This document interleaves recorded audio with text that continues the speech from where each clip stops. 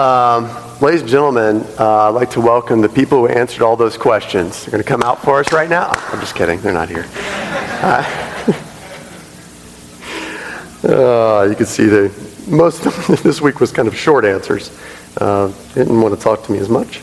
But the question before us is, what does God expect in return for taking us back? Or for forgiving us? Right? Kind of similar idea. I think you get the point. So basically the question is, what's the catch? And some of us, I think all of us, have been asked or have asked some variant of this question before, right? What's the catch? What's in it for you? Or what do I have to do? Or do I have to dress up like Tinkerbell? Is that it? Maybe I've just been asked that question. I don't know. But is there something I have to do? Do I have to humiliate myself for something great?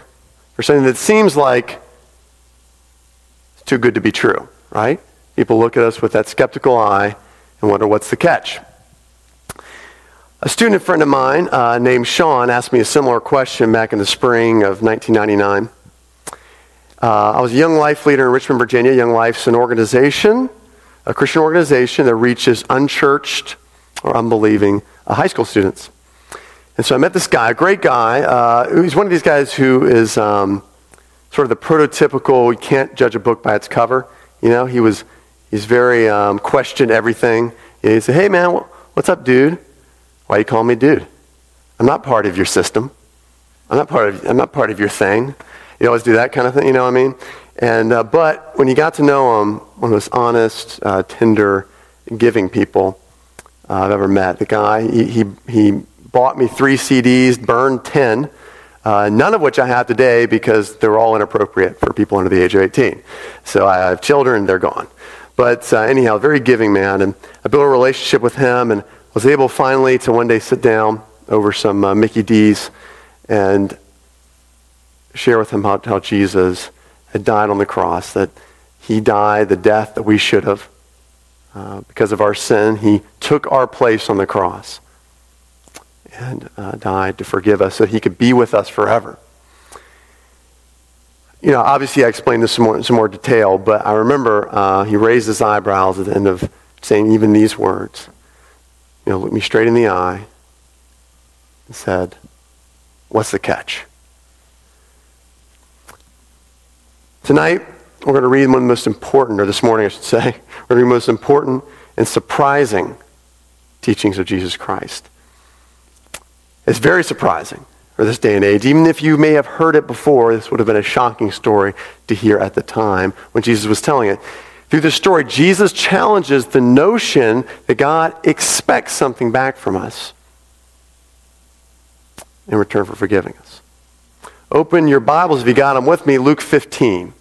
Luke 15, verse 11. One of my favorite stories in all the Bible. I say that a lot, but this time it's true. So are the other times. But 15, verse 11. Also be up on the screen for you.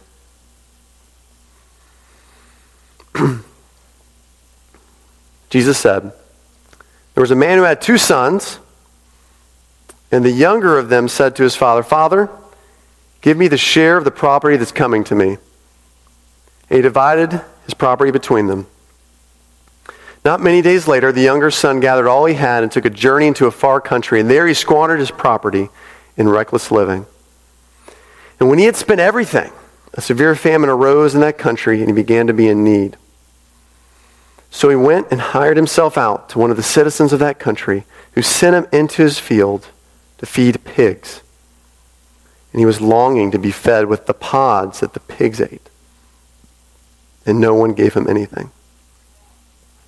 But when he came to himself, he said, how many of my father's hired hands have more than enough bread, but I perish here with hunger?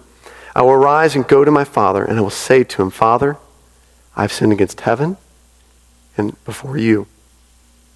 I am no longer worthy to be called your son. Treat me as one of your hired servants. And he arose, came to his father. But while he was still a long way off, his father saw him and felt compassion, and ran and embraced him and kissed him. And the son said to him, Father, I have sinned against heaven and before you. I am no longer worthy to be called your son." But the father said to his servants, "Bring quickly the best robe and put it on him, and put a ring on his hand and shoes on his feet, and bring the fattened calf and kill it. Let us eat and celebrate, for this son of mine was dead and is alive again. He was lost and is found." And they began to celebrate. Now his older son was in the field, and as he came and drew near to the house, he heard the music and dancing. He called one of the servants and asked him what these things meant. He said to him, "Your brother has come, and your father has killed the fattened calf because he has received him back safe and sound." But he was angry. He refused to go in. His father came out and entreated him, but he answered his father, "Look, these many years I have served you. I've never disobeyed your command. You never gave me a young goat that I might celebrate with my friends. But this son of yours came who has devoured your property with prostitutes. You killed the fattened calf for him." And he said to me, "Son, you are always with me, and all that is mine is yours. It was fitting to celebrate and be glad, for your brother was dead and is alive. He was lost and is found." Let's pray.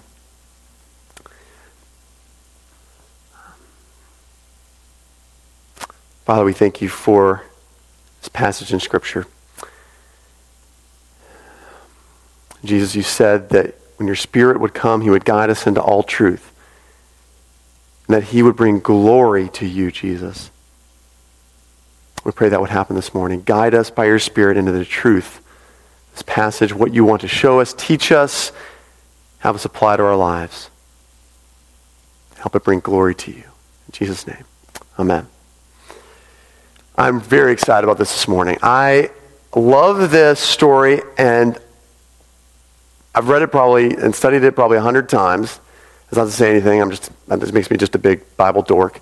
But mostly I want to say that because I have learned something new from this. And this is the great thing about God's Word.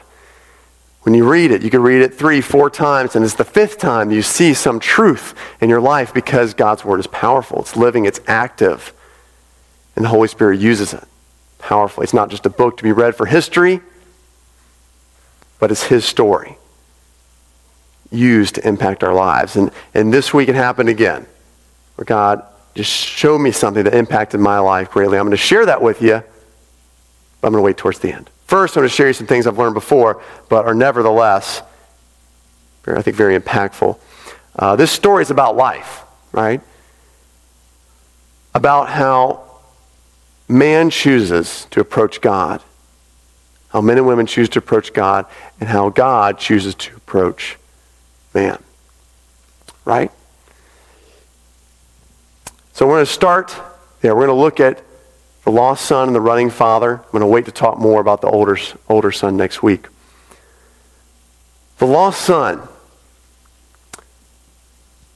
a young man who got by going away. He received by running away. I want to ask you, I have a few questions for you to start out. If you have a Bible with you, what's the label at the top of the story? What does it say? Bold letters. Anyone got anything? Just call it out. Parable of the lost son, or anyone? So you might have prodigal son. Anyone know what prodigal means? Anyone idea? Okay, yes. Wasteful. Yeah, being wasteful with your life. Well, third question, who or what is wasted in this story? Who's wasted in this story? The son's life, right? The son's life. And you could even say the son may have been literally wasted. At some point when he runs away and experiences wild living, he was probably, quote unquote, wasted, right? I'm just going to assume that. It's wild living. This is what happens. All right? But he did much more than waste his own life. Much more than waste his own life. Look with me in verse 12. Verse 12 is very important, I think, to this parable, where he says, the younger of them said to his father, this is the big request of the parable that turns the action of the whole parable. Younger of the sons asked to his father, Father, give me my share of the property that's coming to me. And he, the father, divided his property between them. The second time it says his property. It's a Greek word there. It's different from what he said earlier about his property. The Greek word there is ton bion, which literally means his life. Literally means his life. That means the father's life. The son is asking the father for his life. And the father gives it to him. That might be confusing for some of us, but a man's life, a family's life, was tied to his property. If you lived in the Middle East, lived in Palestine at this time, this is what happened. A man's life was tied to his property in a way that only a fourth-generation corn-husking family from Nebraska or a corn-growing family from South Africa would understand. Right? Some of us don't get this. Right? A number of us who have moved here to Cayman, most of us rent. Right? Unless you're from Cayman, my guess is most of us rent homes, and the property is taken care of by someone else. Or you actually have someone take care of that property. Right? Like in our case, we're renting as well, but to kind of get the price down, to lower the prices, I offered to actually take care of the property. I even brought my lawnmower down from the States, I was looked at very bizarrely when that happened. I brought the lawnmower down. Surely leaked oil all over the container. But I was told to take care of our property. But have you seen our yard? I'm telling you, I don't really care very much for the land at this point. I mean, there are things growing all over the place. There's coconuts. There's iguanas infesting. I don't know what's going on. But the point is, few of us really understand this in a way that would have been understood back here in the first century in Palestine. I talked to a friend of mine here, a native Caymanian, who was explaining, though, to me this week that that's a big deal here in Cayman, particularly the issue of property rights and rights related to inheritance and property, which makes sense, right? You lived here most of your life, you have property, you pass it down. So it's a big deal. And my guess is it can be a sensitive issue. But imagine how rude it would be to ask ahead of time for that property. You know what? You're still alive, Mom and Dad, but I'd like the property. All right? If you think about it then, it was 5 times as worse in the Middle East when this was really all you had. You lived off the property. This was it. There wasn't a lot of monetary goods. There was a lot of trading for the most part, particularly in the rural areas. The estates would not have been divided till the dad's death. The youngest got half of what the oldest son would have received. If you do the math there, that's a third. All right, he would have got a third of the property. To ask for the property beforehand is to basically say to the father, I wish you were dead.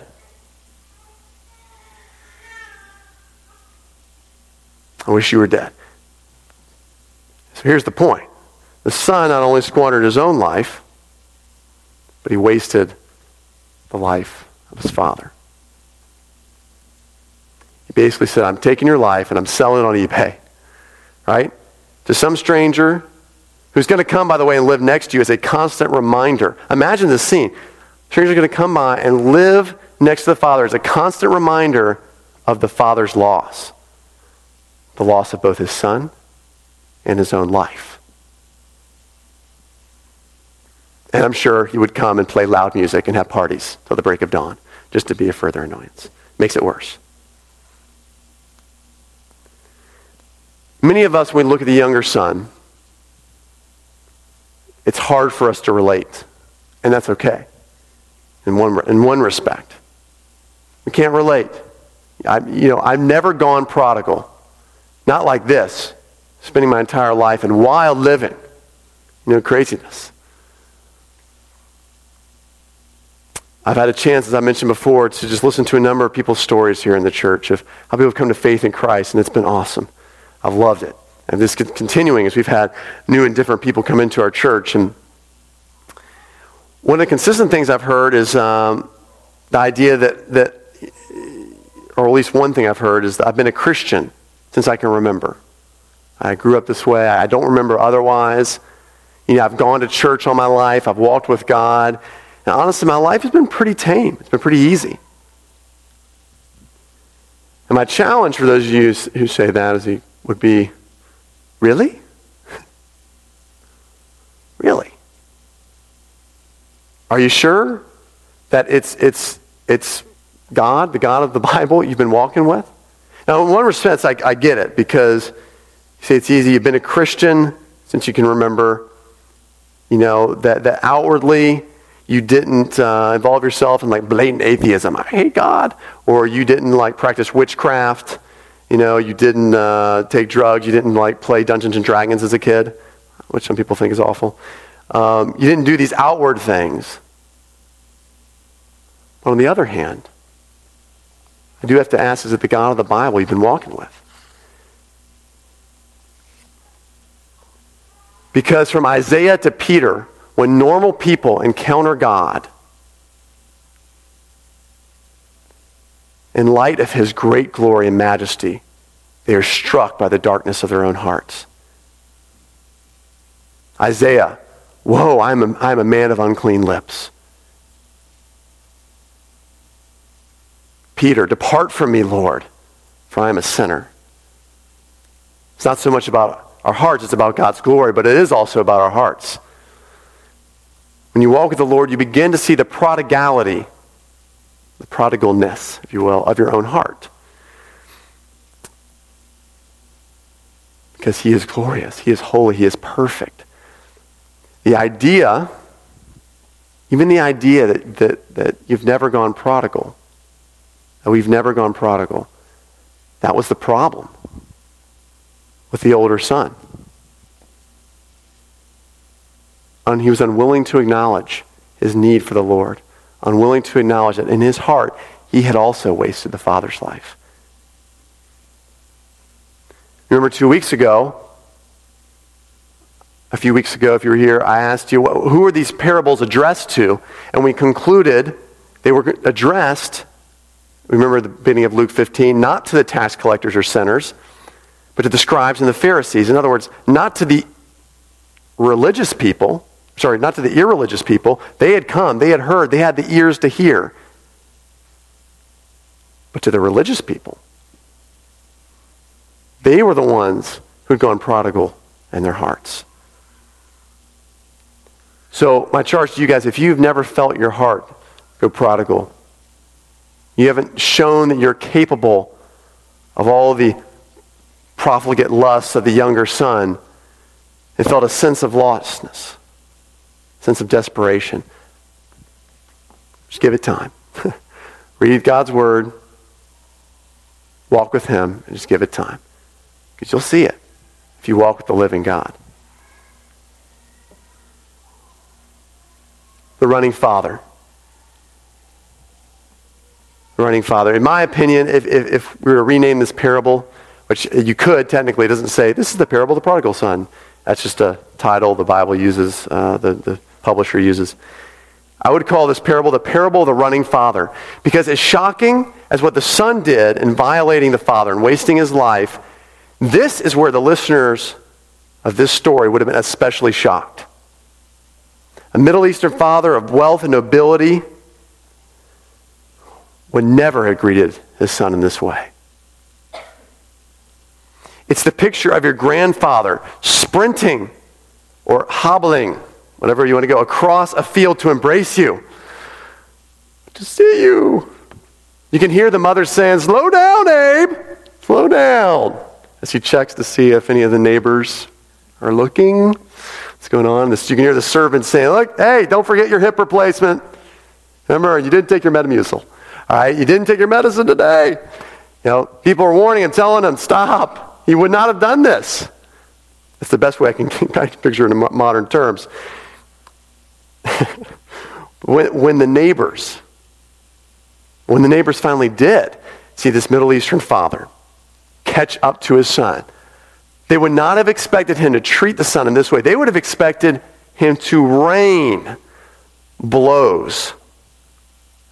Punches, slap upon his son, upon the crown of his head, for doing what he did. There is no doubt about that. This would not have been a pretty scene. It would have been a violent scene, because the son has disgraced not only himself, but the father, wasted his life, humiliated and tainted the reputation of the whole family, probably for the rest of their lives and generations to come.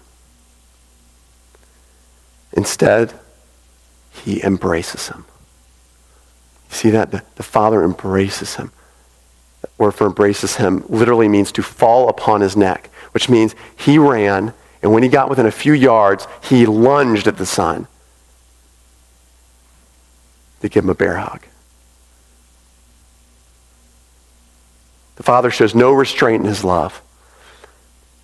Not only runs to his embarrassment, but he brings out the best that he has, right? The ring, the fatted calf, a robe.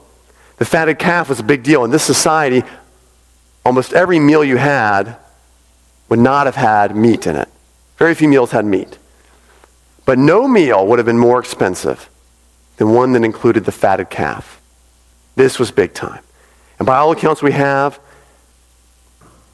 the fatted calf would have meant the whole village would have come for the party.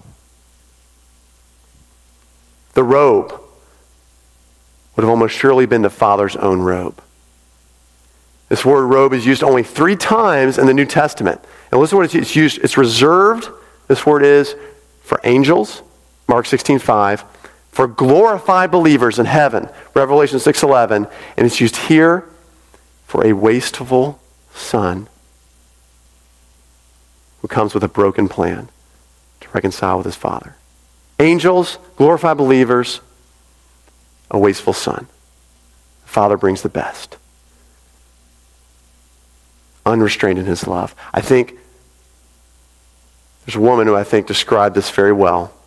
In the 14th century, a woman named Catherine was summoned to Rome, in Italy, from Siena, Italy. Because of the news of her prayer life and her spiritual intimacy, the Pope had called her and said, "Come on down, I want to meet you, I want to hear about you." When he asked her to describe the Jesus of her journey, Catherine of Siena replied, "He's pazzo d'amore. He's ebro amore." With the fire in her eyes, she was saying, he is crazed with love. He is drunk with love. Why doesn't our God show a little more class, a little more dignity, a little more restraint? It's because he's a father who's consumed with love, who is waiting for sons and daughters every night to return to him.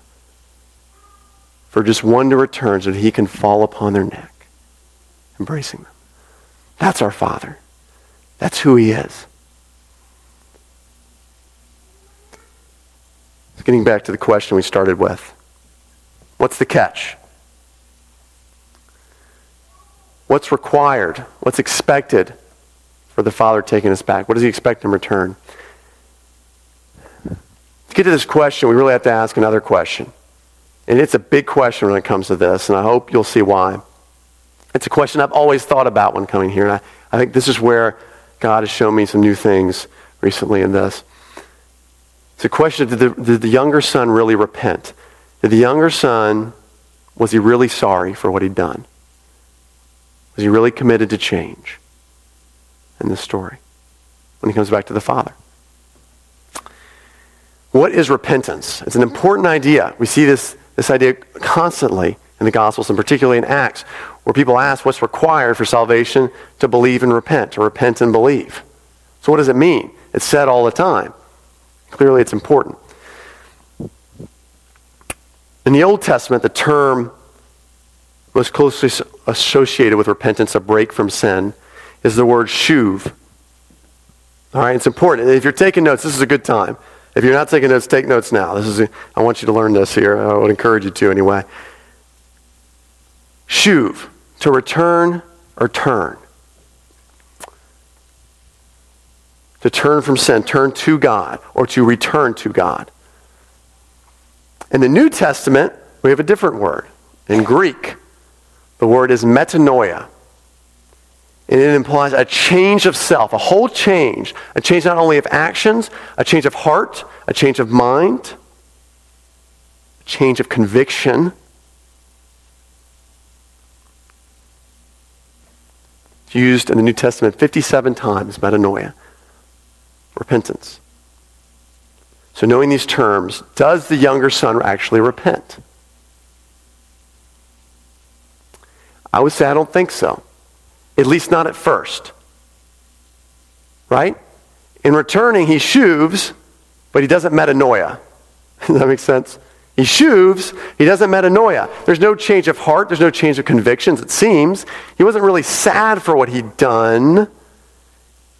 He wasn't really remorseful at wasting his father's life and ruining it. Right? He simply sees that life would be better. It would be nicer under his father's roof.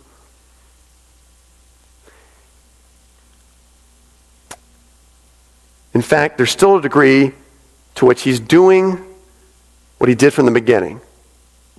That is, he wants what he wanted from the beginning, and that is he craves his father's things. Right? He wants his father's stuff. Listen to me here. Listen to his plan and the linchpin, the key to his plan. Luke 15, 17 through 19. But when he came to himself, he said, how many of my father's hired servants have more than enough bread? Okay, there's the things. But I perish here with hunger. I will rise and I'll go to my father and I will say to him, here's his big plan. Father, I've sinned against heaven and before you. I am no longer worthy to be called your son. Treat me as one of your hired servants.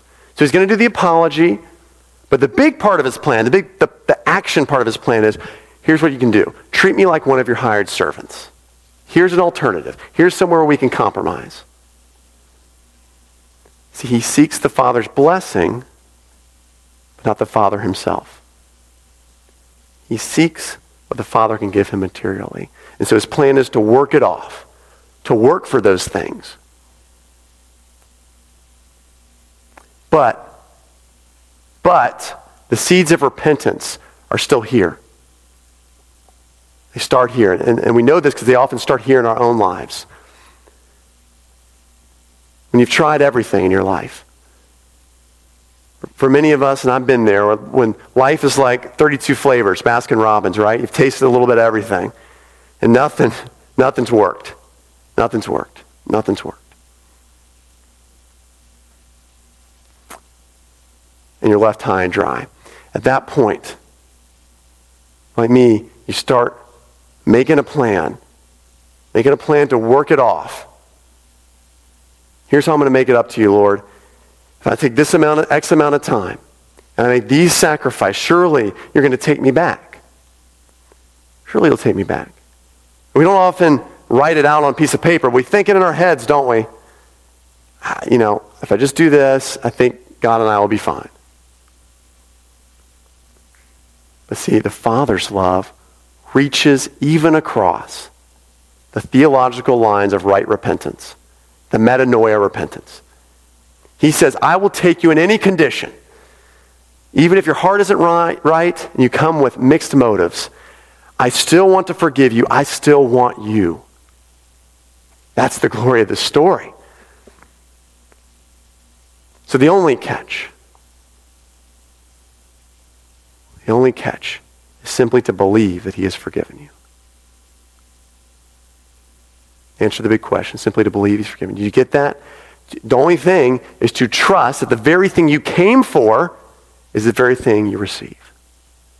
Happens in the life of the prodigal son. And it can happen to us. Isn't that normally how we approach the Father? Mixed motives? I know I do.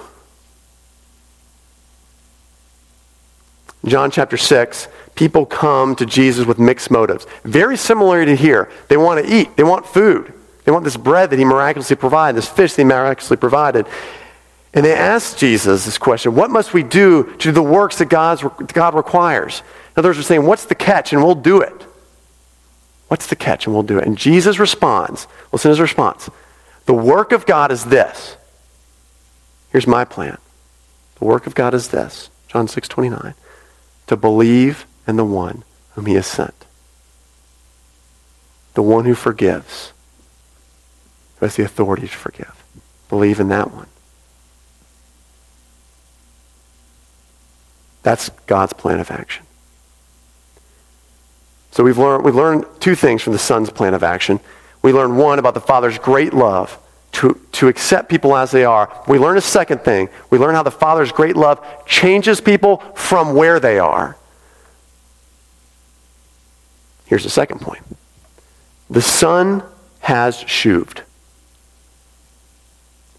The Son shoves. He literally turns home from his Father, but when he's in the Father's presence, he metanoias. He changes. I want to show this to you here. Listen for what's missing. Listen for what's missing when he carries out his plan in front of the Father, right? He's made this plan. Now he's going to carry it out. His Father's right here. Luke 15, 20 through 24. He arose and came to the Father, but while he was still a long way off, his Father saw him and felt compassion, and he ran and embraced him and kissed him. And the Son said to him, Father, I have sinned against heaven and before you. I am no longer worthy to be called your son.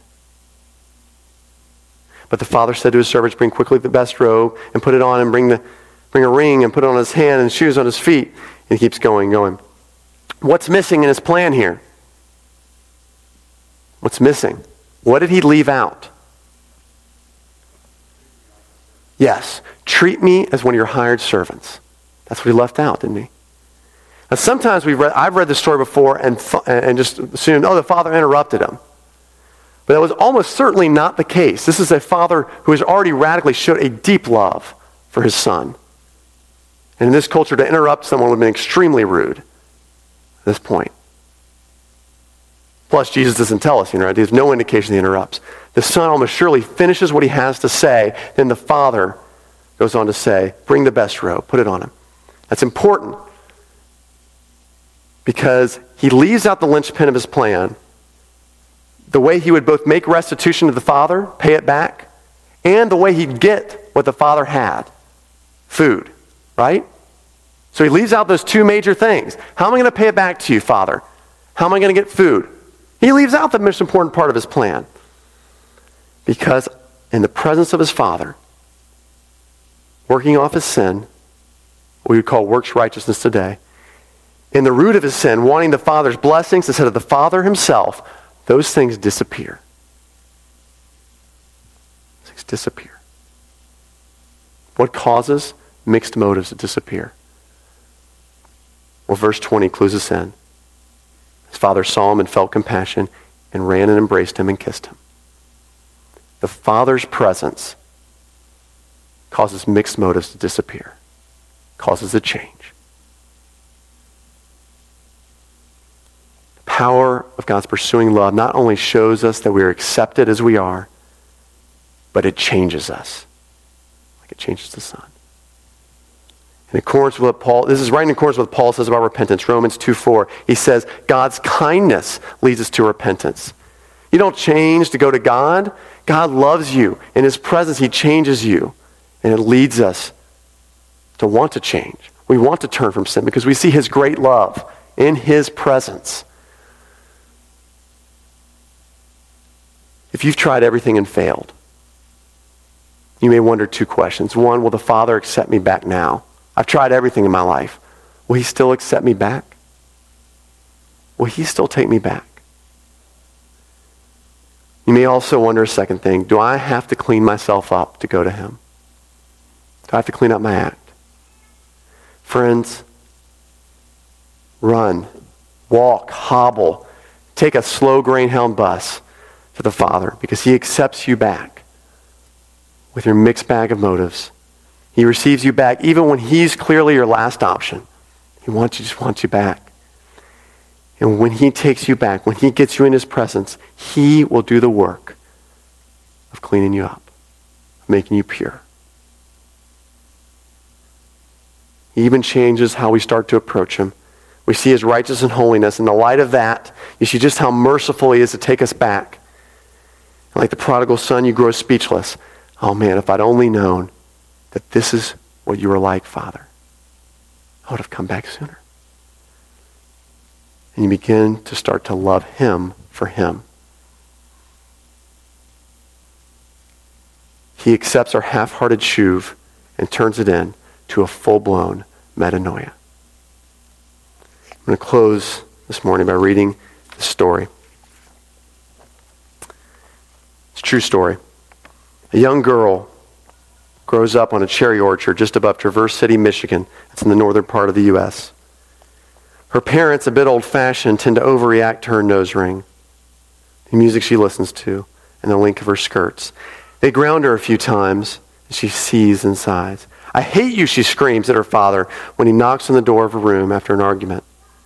And that night, she acts on a plan that she's mentally rehearsed scores of times. She runs away. She's visited Detroit only once before on a bus trip with her church youth group to watch the Detroit Tiger baseball team play. Because newspapers in Traverse City, which is a suburb, report in lurid details of the gangs, the drugs, and the violence in downtown Detroit, she concludes that it's probably the last place her parents will look for her. Maybe on the West Coast, maybe Florida, but not Detroit. Her second day there, she meets a man who drives the biggest car she's ever seen. He offers her a ride, buys her lunch, arranges a place for her to stay. He gives her some pills to make her feel better than she's ever felt before. She was right all along. She decides her parents were keeping her from all the fun. The good life continues for a month, 2 months, a year. The man with the big car, she calls him boss, teaches her a few things that men like. Since she's underage, men pay a premium for her. She lives in a penthouse and orders room service whenever she wants. Occasionally she thinks about the folks back home, but their lives now seem so boring and provincial, she can hardly believe she grew up there. She has a brief scare when she sees her picture printed on the back of a milk carton with the headline, "Have you seen this child?" But by now she has blonde hair, makeup, body piercing. Nobody would mistake her for a child. Besides, most of her friends are runaways, and nobody sees wheels in downtown Detroit. After a year, the first sallow signs of illness appear. It amazes her how fast the boss turns mean. "These days, we can't mess around," he growls. And before she knows it, she's out on the street without a penny to her name. She still turns a couple of tricks a night, but they don't pay as much, and all the money goes to support her habit. When the winter blows in, she finds herself sleeping on metal grates outside the big department stores. Sleeping is the wrong word. A teenage girl at night in downtown Detroit can never relax her guard. Dark bands circle her eyes and her cough worsens. One night as she lies awake, listening for footsteps, all of a sudden, everything about her life looks different. She no longer feels like a woman of the world. She feels like a little girl. Lost in a cold and frightening city, she begins to whimper. Her pockets are empty, and she's hungry. She needs a fix. She pulls her legs tight underneath her and shivers. Something jolts synapse of memory, and a single image fills her mind of May in Traverse City when a million cherry trees bloom at once, and her golden retriever dashing through the rows and rows of blossomy trees in chase of a tennis ball. "God, why did I leave?" she says to herself, and pain stabs at her heart. "My dog back home eats better than I do now." She's sobbing, and she knows in a flash that more than anything else in the world, she wants to go home. 3 straight phone calls, 3 straight connections with the answering machine. She hangs up without leaving a message the first few times. But the third time she says, "Dad, Mom, it's me. I was wondering about coming home." "Maybe. I'm catching a bus up your way, and I'll get there about midnight tomorrow. If you're not there, well, I guess I'll just stay on the bus till it hits Canada." It takes about 7 hours for a bus to make the stops between Detroit and Traverse City. And during that time, she realizes all the flaws in her plan. What if her parents are out of town and missed the message? Shouldn't she have waited another day or so until she could talk to them? And even if they're home, they probably wrote her off as dead long ago. Shouldn't she have given them some time to overcome the shock? Her thoughts bounce back and forth between those worries and the speech that she's preparing for her father. "Dad, I'm sorry. I know I was wrong. It's not your fault. It's all mine. Dad, can you forgive me?" She says the words over and over, her throat tightening even as she rehearses them. She hasn't said sorry to someone in years.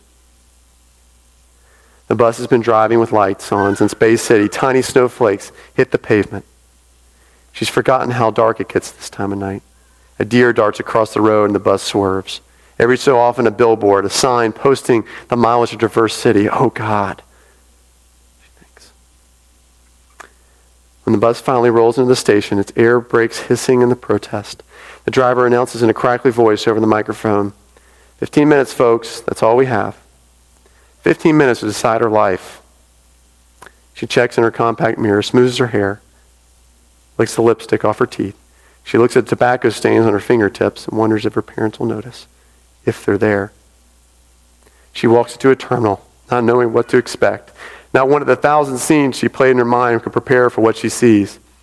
There in the concrete walls and plastic chairs, the bus terminal in Traverse City, Michigan, stands a group of 40 brothers and sisters, and great aunts and uncles, and cousins and a grandfather and a great-grandmother to boot. They're all wearing goofy party hats, blowing noisemakers, and taped across the entire wall of the terminal is a computer-generated banner that reads, "Welcome home." Out of the crowd of well-wishers breaks her dad. She stares out through the tears in her eyes like hot mercury and begins her memorized speech. "Dad, I'm sorry. I know." He interrupts her. "Hush, child. We've got no time for that. No time for apologies. You'll be late for the party. A banquet's waiting for you at home."